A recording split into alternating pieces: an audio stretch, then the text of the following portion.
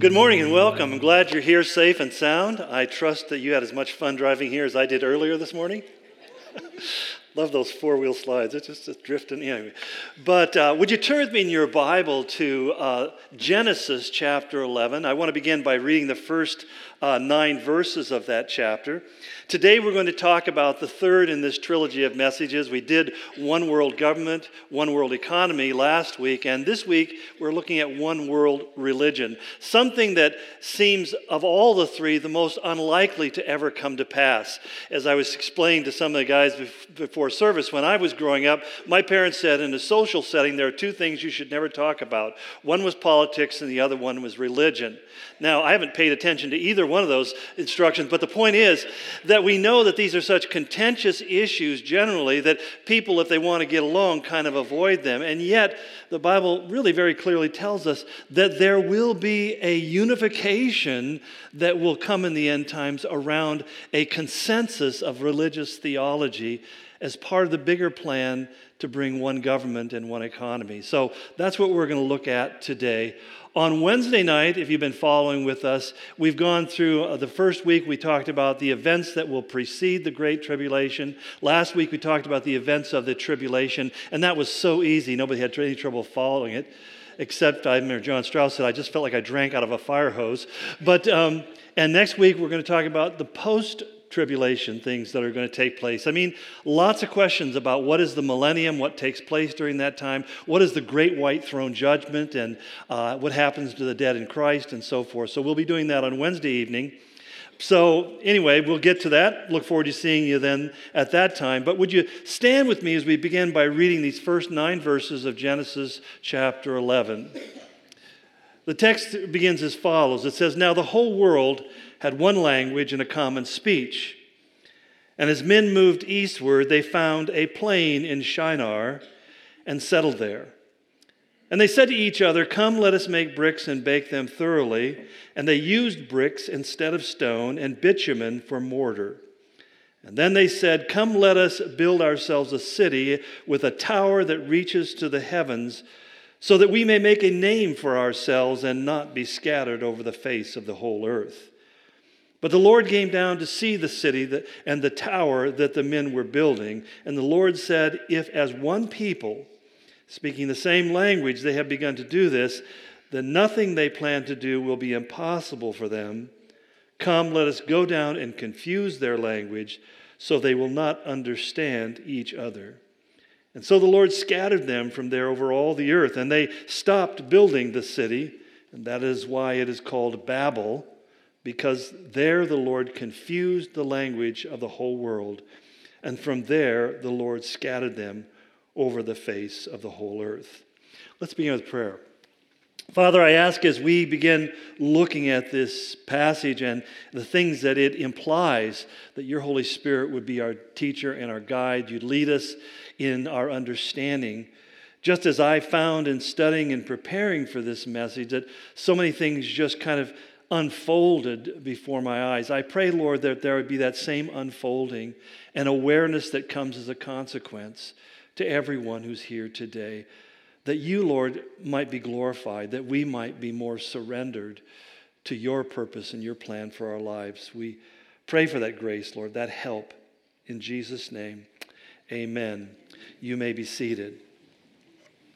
Something we'll get into in February when we begin going through the book of Genesis is that what archaeologists and scientists, even geneticists, have discovered that all humanity had an original set of parents. It kind of goes contrary to the idea of evolutionary theory that things just kind of metastasized, nothing created something. But we do know that based upon the DNA that everybody had an original mother. They call her Eve, in fact, in the genetic community. They had this original mother from whom we are all descended. But also we know that mankind started with an original language as well. Linguists have discovered, etymologists have discovered that in the beginning, as far back, people were not only unified biologically and genetically, but they also had one language. So when we read this story from our modern perspective, it's easy for us to say, well, this kind of reads like simple mythological literature. But actually, it speaks and describes a world that is very true to what we know scientifically to be the facts today. And one of the things that history shows is that mankind instinctively is religious. I mean, archaeologists say that the earliest evidence of the earliest cultures, particularly the earliest civilization we know, the Sumerians and the Egyptians, basically formulated or organized their cultures not upon rulers, not around armies or governments or laws or even economics. They organized around religion. That the first buildings to be built were temples, places of worship. And the first leaders were usually not only the heads of the home, but they were the priests of the families as well. And so the idea of being the leader and the priest and the head of the home was really where all governmental systems found their origin. So when we read about Babel and its founding, the first step that we find these people doing in their organizational attempts is to build, as it says, a tower that reaches to heaven. Or more literally, it's referring to a temple-like building. The term literally used today, or used then, was a ziggurat, and it was a step pyramid with the idea that you would ascend up to God. You would reach up into the heavens, and there, the higher you went physically into the atmosphere, the closer you got to God. And somehow, as the priest ascended those steps, he somehow became the conduit from which all divine revelation and truth would flow, and he would descend to the masses and dispense the information that supposedly he had gained.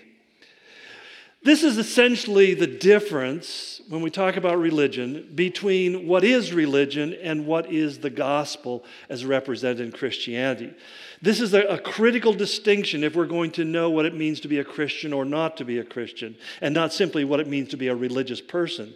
Those terms get blurred and they get confused, because what religion is man's attempt to reach heaven.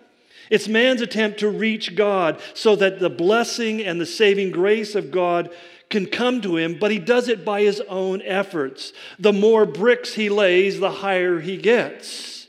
Where many of us understand our spiritual life a lot like Zacchaeus, who wants to climb up into the highest tree so he can see God. And I would ask people many times, what trees are you climbing to raise up your stature in life, both physically and even spiritually? But what we find in the gospel is not God saying, reach up to where I am, but rather God becoming man, God reaching down to us, and through the effort of Christ, not through our effort and his effort alone, he both saves us and he brings blessing and graces into our life. And that's why, if you want to talk about what's unique about Christianity from every other religious system or philosophy that's out there, it can be summarized in one simple word. It's grace.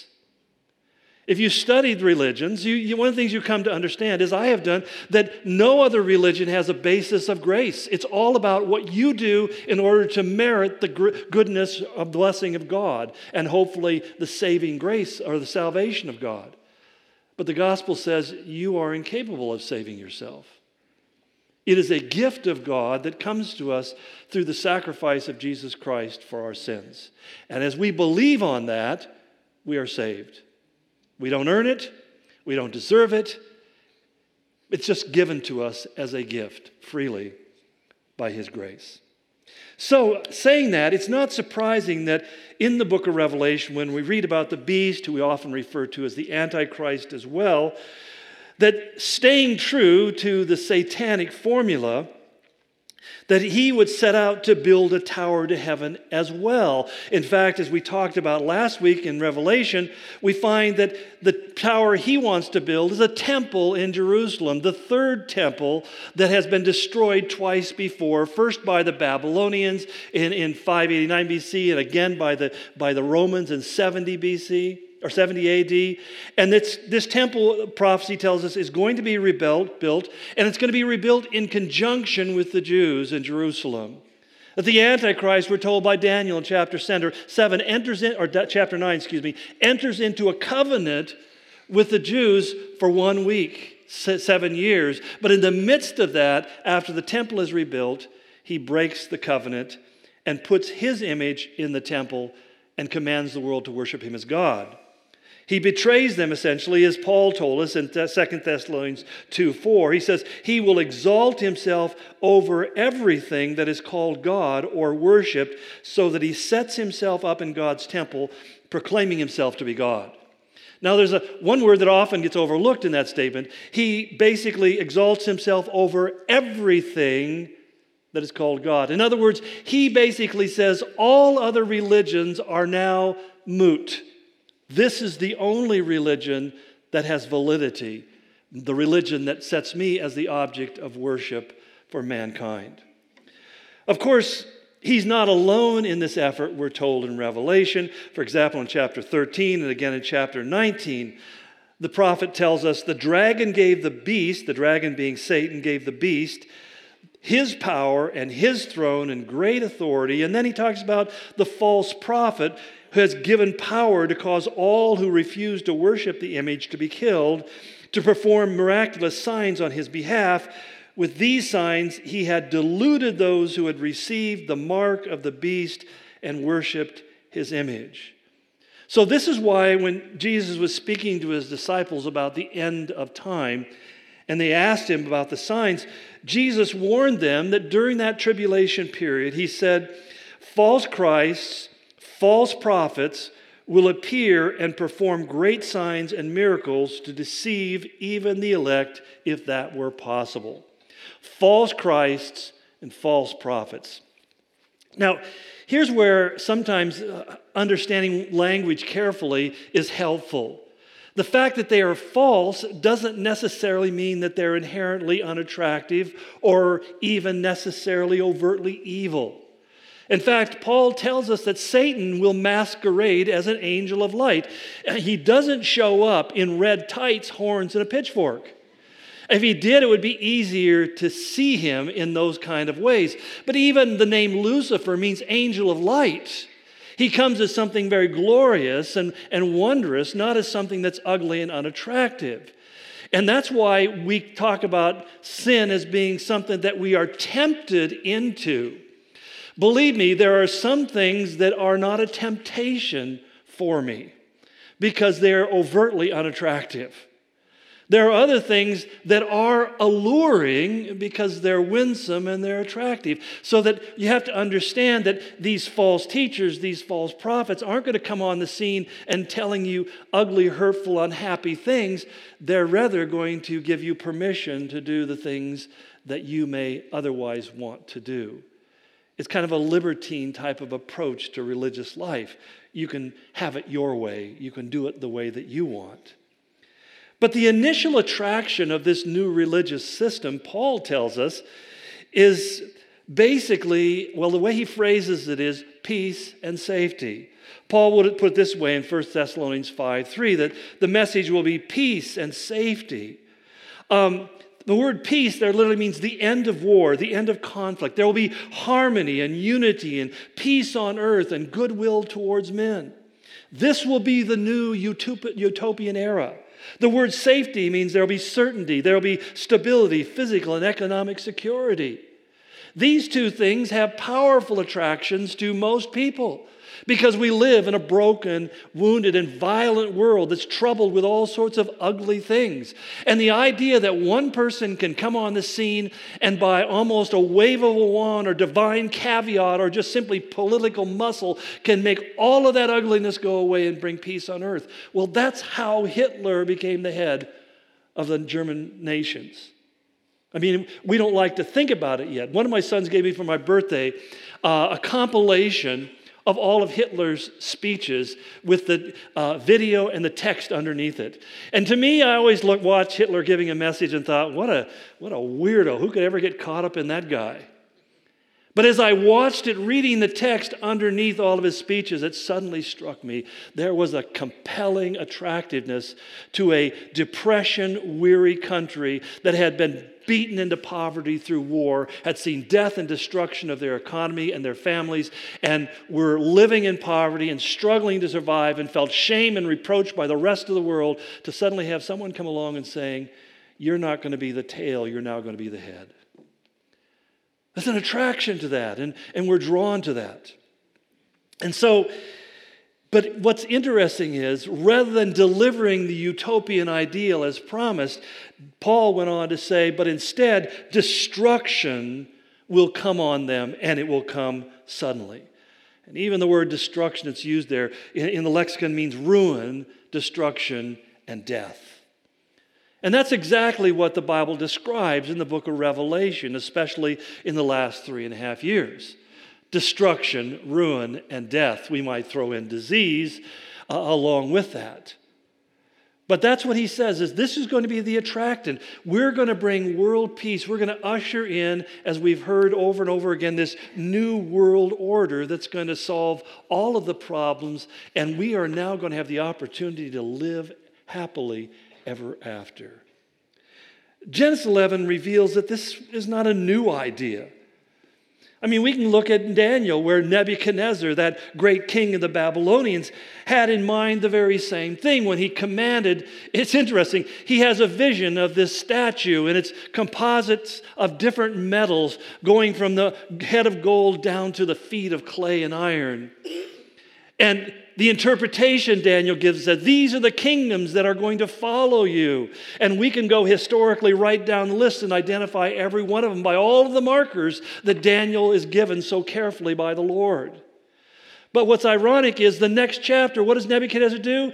He builds a statue, a replica of what he saw in a dream, but it doesn't have a head of gold, which was symbolic of his kingdom, but the whole thing from head to toe is solid gold. And he says, if you don't worship this image, you will die. It was his statement, I'm going to set up the eternal kingdom, and nobody is going to survive if they don't cooperate. And that's not dissimilar to what the Antichrist does in the end of time. But what has always seemed an interesting theological concept, in practical terms, has appeared to be unfeasible. I mean, how in the world can you get the disparate communities of the world to come together in agreement around any single religious concept? That even within organizations or religious movements that claim to have a central feature or focus, they are divided and splintered in so many parts and pieces. Even in the most basic sense, Islam is divided between the Sunni and the Shia, so much so that they are committed to killing each other. And then you have dozens of subgroups like the Druze and the whirling dervishes and the Kurds, and you have all these different groups within Islam who literally are dedicated to destroying each other as heretics. And if you look at Judaism, you can look at the Reform, the Orthodox, the Ultra-Orthodox, the Hasidic, and so forth and so on. These various groups who consider each other not really truly Jewish because they aren't doing what they're doing. Fortunately, in Christianity, we don't have those kind of divisions. Even within the Roman Church, you have 5 major movements within Roman Catholicism and 24 different groupings underneath those 5 different movements. There is no place on the earth that you have a religious movement where people are really unified in the complete sense. So when we think about one world government, we're saying, how in the world can something like that ever happen? It certainly never has happened before. And it's never been considered to be feasible universally, much less even locally, until recent times. It's amazing within the last few decades that proponents for such an idea have come from every quarter.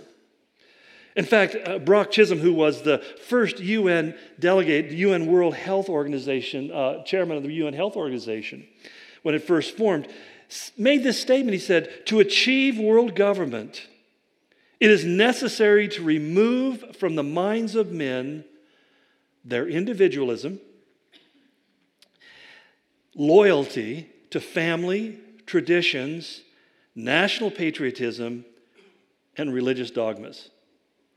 In other words, he very clearly, one of these founding leaders of the United Nations says, if this thing is going to be work, if we're going to ever get to our goal, and keep in mind, as we pointed out, the stated goal of the UN is not to bring nations together so they can have a great kumbaya moment.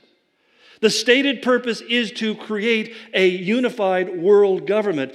I was even shocked when I began reading their documents and going back through it and realizing they've stated from the very beginning, they are going to create one world governing body that has authority and sovereignty over all other nation states.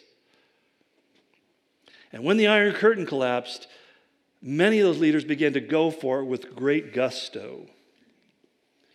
In fact, Robert Mueller, who was the director of the FBI under George Bush, said, "We must move as quickly as possible to a one-world government, a one-world religion, under a one-world leader."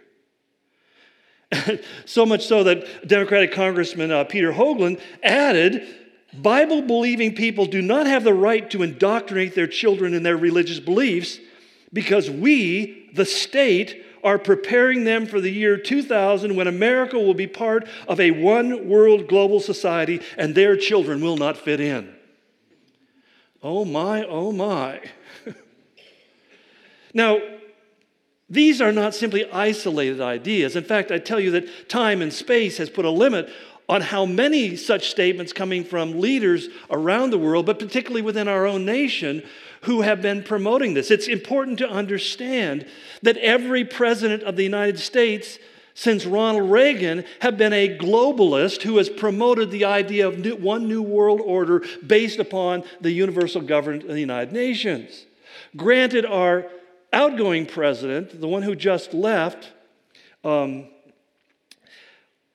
went further than anybody before him. I mean, the transfer of our governing powers to the United Nations to the point where even the Attorney General goes to the UN to explain to them her plan for policing U.S. states without ever even bothering to visit the Congress and tell them about it. So that increasingly, towards, especially in the last years, there was this obvious bypassing of the United States Congress and going directly to the UN, operating it as if it is now the key governing authority of the world, including the United States. But what's really interesting is in the midst of all of this, there has been rather less notably the work of developing a UN religious system. The UN has basically taken under its wing a number of religious organizations whose stated goal is to work to create a unity between the world religions of the world and bring them into one. Groups like the World Council of Churches or the World Council of Religious Leaders or the United Religious Initiatives, all of them working under the auspices of the United Nations. In fact, if you just go to the website of the World Council of Religious Leaders, it says that their purpose is to bring religious resources to support the work of the United Nations in our common quest for peace. And that becomes the byword, peace. We want to bring peace. We want to bring an end to conflict. And we want to use the religions to be the thing that will heal us and no longer divide us. The mission is we are here to promote peace. And it's said over and over and over again. You know why? Because nobody objects to peace. Nobody's going to object to bizarre theological differences because we want peace. In fact, the United Religious Initiative, which was founded in a UN-sponsored interfaith conference, the head of the California Episcopalian Church was the keynote speaker, and he made the following statements. He said, "We stand on the threshold of a new world order that calls the human race to work across national, ethnic, and religious boundaries to serve as a larger global good." He went on to apologize to the attendees at this conference for what he called 2,000 years of Christian evangelism, including, and he said regretfully, proclaiming that Jesus is Lord and Savior of all and seeking to make the whole world Christian. He apologized for that. Someday, he said, a united religions will need to be created in order to save religions from these fundamentalists. It's interesting because the most recent UN Secretary General, Ban Ki-moon, basically said that the religious leaders stand up for inclusivity and against extremism. And that's where we find in this world where words are used in less than transparent ways. That they begin to develop these certain code messages so that we want to be inclusive, we don't want to be extremists. In fact, one Episcopal bishop who, until his sudden and unexpected death in a motorcycle accident, speaking at a conference of all people for Ken Copeland of charismatic pastors, actually made this interesting statement. He says, diversity is divine, division is diabolical. Now, that's a rather clever saying. It kind of flows off the tongue. Easy to remember, but what does it actually mean? And he goes on to explain that we need to be recognizing that there's wide diversity amongst peoples, amongst religious groups, amongst Christians, but to be divided is of the devil. And then he begins to cite examples of it. Martin Luther and the Protestant Reformation. And he goes on to list, he says there's 53,000 different Christian denominations. Actually, there's only 33,000. But, and I'm listening to this as a group of Protestant pastors are cheering and applauding, and then Ken Copeland stands up before the group and says, I never believed in my life I would see this day when Jesus' command to us that we all might be one as he and the Father are one.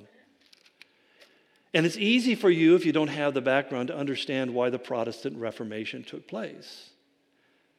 Because Christianity had become doctrinally and practically and morally so corrupt that God called out a Reformation movement, and it led to the death of literally millions of Christians at the hands of their Catholic brethren. Somehow, as I listen to these conversations of saying, well, we just need to come together, you have to realize, it's like the old saying, don't take a fence down until you realize why it was put up. I mean, seriously, let's go back and learn why this happened in the first place before we begin to make those kind of movements. But what the United Religion Initiative and the UN Institute led up to in 2000, what was called the UN's Millennial World Peace Summit. I guess after they found out that the computers still worked, they decided to have a summit. And it's in this, and basically, as one article described it, it's more than 1,000 religious and spiritual leaders from diverse faiths and traditions from all regions of the world met at the United Nations to do what? To pledge to work for world peace. So you had Hindus, Buddhists, Shintoists, you had witchcraft, voodoo, everything and anything that could be represented was brought together in one consortium, and they were all there to encourage each other to one great agenda, that they would work together, overlooking their subtle differences and not engaging in any kind of effort to convert or to evangelize, because we know that living on earth is more important than eternity. And we're going to work this out so that we can come to this moment where we have world peace. As the UN Commission on Global Governments issued its report in what they called our global neighborhood, not only did they, in their report, call for a strengthened UN that would be able to literally govern the world, but also a set of common core values around which we can unite. We can unite people irrespective of their culture, their political, religious, and philosophical backgrounds.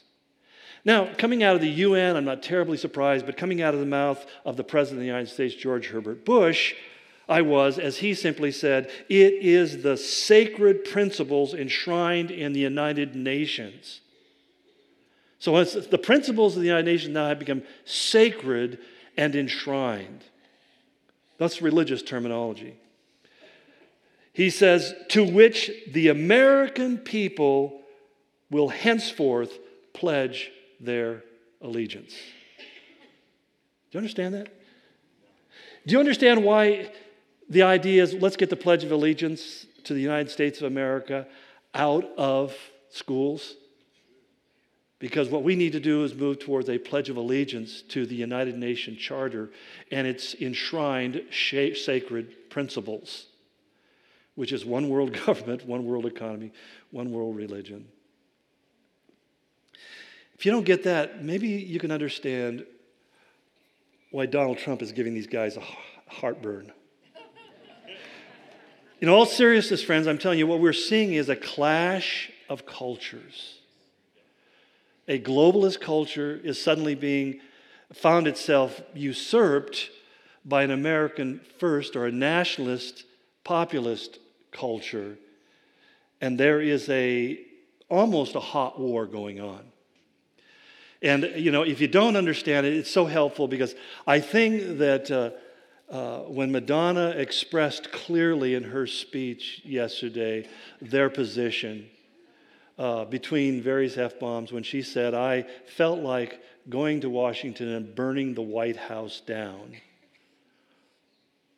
You just understand that there is a huge chasm that's come to pass over the last 8 years as the country has moved increasingly towards not just a globalist idea, but the idea of one world government.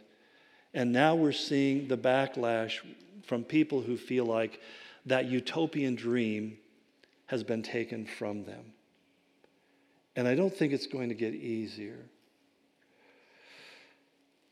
Now, who is in favor of this? Well, as I cited in the previous message, the goal of one world government has been promoted by a very wide and influential and powerful cross-section of world leaders. Not just government leaders, but also a lot of economic leaders because one of the things we know, as I shared last week, that what global economic development has done has really enriched the 1%. I mean, they have really, really enriched themselves, and it has literally decimated the middle class. So there are people who have a lot at stake. They've got a lot of coin in the game, a lot of skin in the game. And as I mentioned, every single president since Ronald Reagan has been a proponent of globalism, except for the new guy that just moved in the other day. But it's ironic to me that also each of the last 4 popes have been strong proponents of one world government.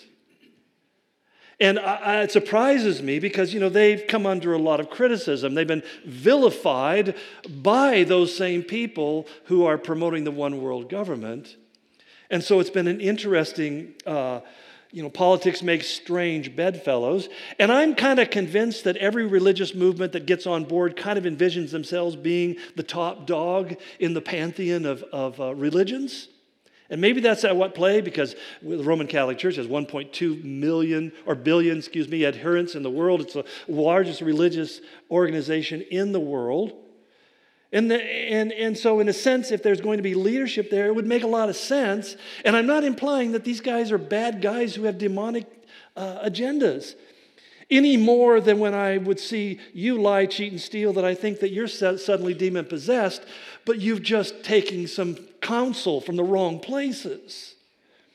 That we look at people who live lives that are outside of the gospel of Christ, we realize that they are advised and they are conditioned to think and to act and to behave in a certain way. And if you grow up within a religious tradition that basically says there should be only one church on the planet and all other churches are invalid, why not just simply extend that to all religious movements around the world? So that when you begin to follow the comments, it's striking. Pope Benedict, who retired, which I was kind of surprised, I didn't think popes could retire. I thought they had to die in office, but anyway. I don't know how that works. If you're the vicar of Christ and you're still alive and then you got another vicar of Christ, do you have 2 vicars of Christ? Well, that's actually not a problem. There's been times when the Roman Catholic Church has 3 vicars at the same time who are all trying to kill each other. But it's not my history, it's their history. I'm not making that up. But Pope Benedict, when he was still Pope, said a unified world government, a new world order, in no uncertain terms, is the ultimate goal of the Roman Catholic Church. So here's the supreme authority of the Roman Church saying this is the goal. But none has been more aggressive in this effort than the current Pope, Francis, the Green Pope, who shared with us that if we don't support global warming, we're in sin, mortal sin, which means it's the serious kind.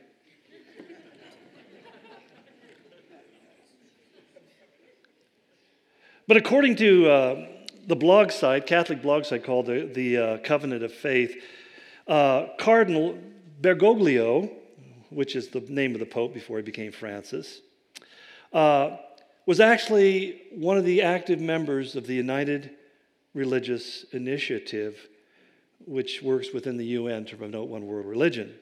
And we begin to see a clear pattern of behavior. And for example, in October of 2014, Pope Francis publicly embraced the theory of evolution.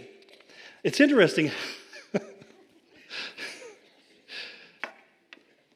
Anyway, he said, when we read about the creation in Genesis, we run the risk of imagining God as a magician with a magic wand able to do everything, but that is not so.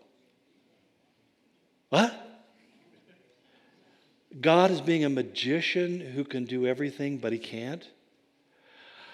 Again, people have told me the Catholic Bible is different. I had no idea how different it was. I mean, that's blasphemy. Saying God is limited and he can't do whatever he wants to do. On Wednesday nights next month, we'll start going through the book of Genesis, and I'll point out to you that actually the Bible does say that he did all of it in an instant, and he is all powerful, and he can do everything he wants. One for God, none for Pope. On June 15th, 2015, Pope Francis called for a new global political authority that would have the resources necessary to deal with the world's economic problems and injustices. It's another subtle way of saying the call has been for the UN to take over the world economic markets, the currency, and all of the rest. That's why it's so insignificant that President Obama surrendered the internet, which is basically the source of all information and business in the world increasingly, to the United Nations for them to become the overseers of it. I'm so excited that 193 different nations, most of them which were reigned by tyrants and despots and criminals, are now going to be the ones who are going to decide. And you know who pushed for this more than anybody else was China and Russia. Interesting. But it also is the call for a real military force and police force that can enforce UN law and directives worldwide. In September of 2015, Pope Francis described the United Nations as providing a new universal agenda for humanity. In November of the same year, Pope Francis declared that fundamentalism, even Christian fundamentalism, is a sickness, during remarks which he stressed the similarity of the major religions of the world.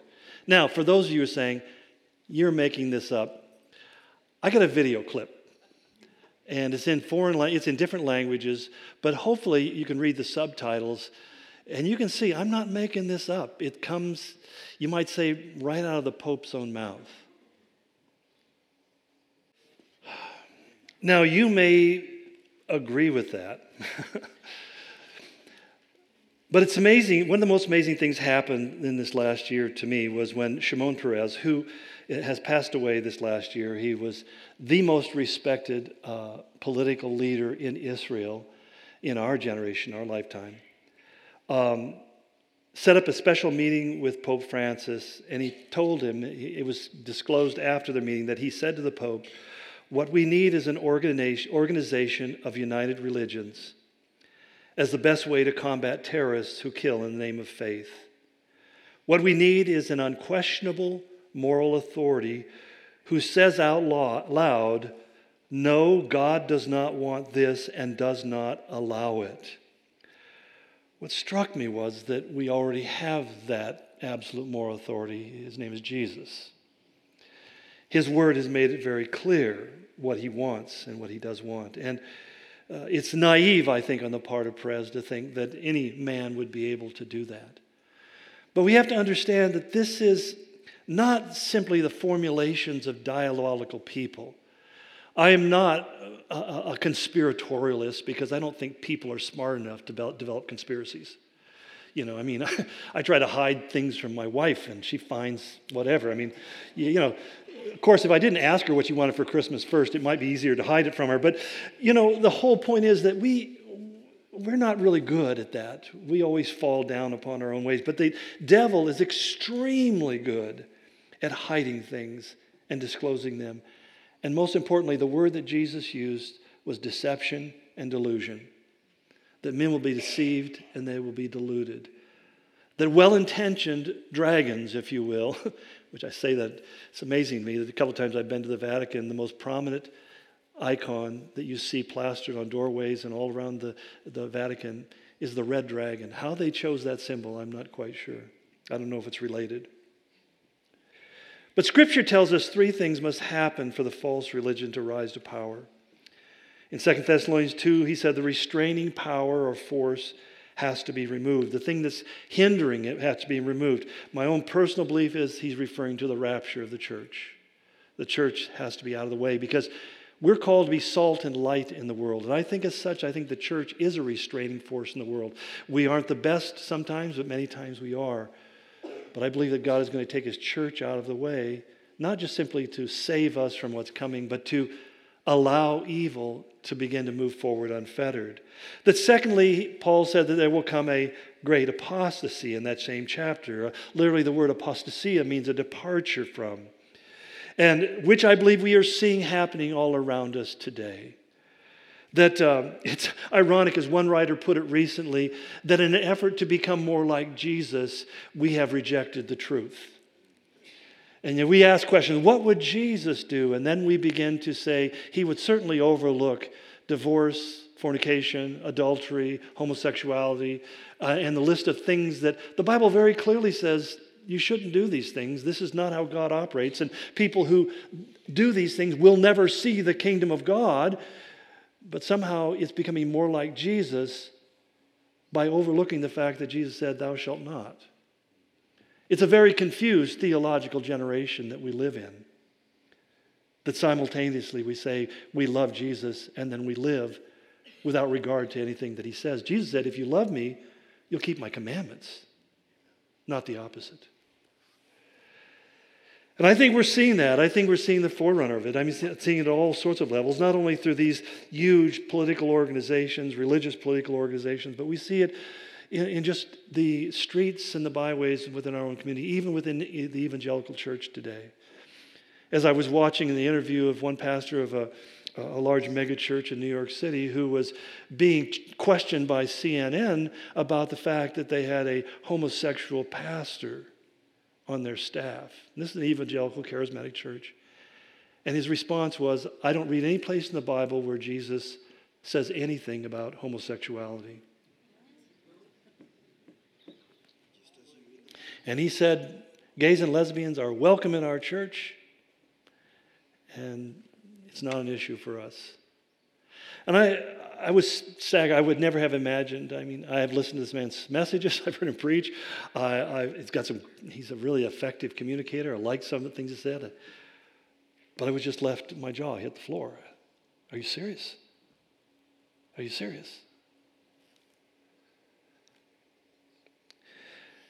One of the things that Steve Turner said I think is really interesting, because the third thing we find is that there's going to come this rise of this universal religion, and I think we're seeing that. This coming together around the idea that peace and security being, we hear a lot about justice on the earth, which means a redistribution of the resources so that everybody has a fair chance to get ahead.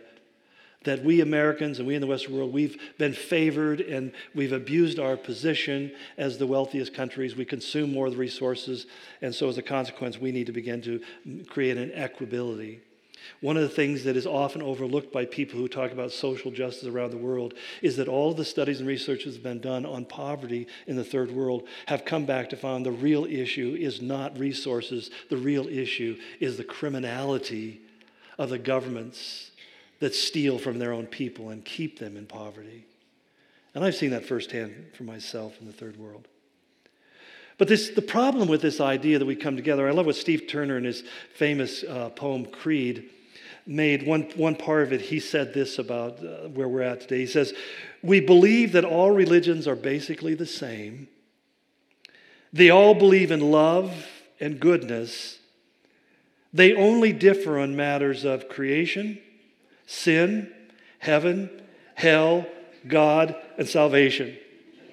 Otherwise, they are exactly like." I jumped the order of those slides, by the way. Did you notice that? I just freaking out. If you want, you can pull that one up and then go back. I'm sure it's easy to do. I make our tech people's lives so easy. I give them an outline. I give them my notes. I just don't happen to use them. But again, we believe that all religions are basically the same. They all believe in love and goodness. They only differ in matters of creation, sin, heaven, hell, God, and salvation, which is essentially everything. So what will this one world religion look like? It's interesting because Revelation chapter 17 goes into quite a bit of detail, and it's a little confusing detail in many ways, but it lists basically 6 things that will stand out about this one world religion. The first clue that it gives us, it says that it's going to be a city. The woman you saw is the great city that rules over the kings of the earth. So here it is. It's going to be centralized in a single city. It says, secondly, that city sits on 7 hills. The 7 heads are 7 hills on which the woman sits. Thirdly, it presides over a vast international system. It says the prostitute, as it refers to her because of her spiritual adultery, sits on peoples, multitudes, nations, and language. So it covers the entirety of the earth. It has its tentacles in every place on the planet. That fourthly, she is clothed quite distinctly. The woman was dressed in purple and scarlet, was glittering with gold and precious stones and pearls, and she held a golden cup in her hand. Clue number 5, that she corrupts biblical truth. That's why she's called the great prostitute. But it says, with her the kings of the earth committed adultery, and the inhabitants of the earth are intoxicated with the wine of her adulteries. In spiritual sense, we find that prostitution, adultery, and fornication are always depicted as corrupting of biblical doctrine to give permission to do things that God says thou shalt not. That 6th, she persecutes the true believers. The woman, it says, was drunk with the blood of the saints, the blood of those who bore the testimony to Jesus. Now, maybe purely coincidental, but the Vatican in Rome is a city-state. I don't know if many of you realize that. The Vatican has walls around it. That's why it's interesting to me, because the Pope came out and said there should be no borders, and yet have you ever been to the Vatican? There's a 50-foot wall surrounding that thing, and try to get in without permission, let me tell you. It is a city that sits on 7 hills that presides over 1.2 billion devotees whose leadership are identified by the colors of red and by purple, whose costumes are adorned with precious stones and jewels and pearls, and who serve the communion in a gilded cup of solid gold. And then lastly, the Roman Church has had a long history of persecuting the saints. So, am I saying that the church in Rome is the false religion? I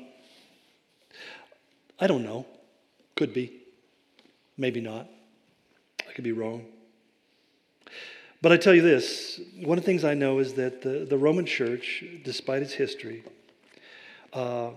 is not an organization or a religion or a church that's based solely on the Scriptures.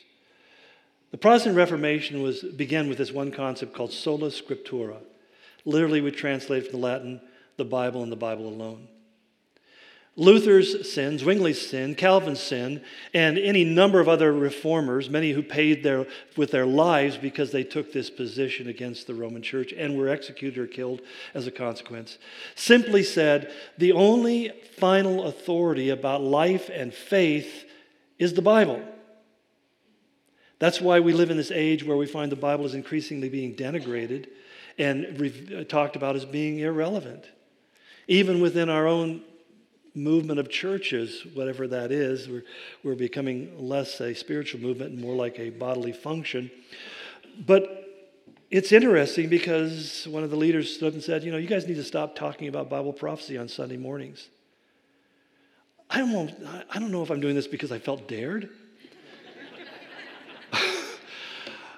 Because the idea is younger people don't want to listen to this kind of stuff. To which I respond to something that Mark Driscoll once said about when interviewer asked him how was he able to evangelize so many hard-hearted atheists in downtown Seattle. And his answer was, I discovered that nobody had ever told them.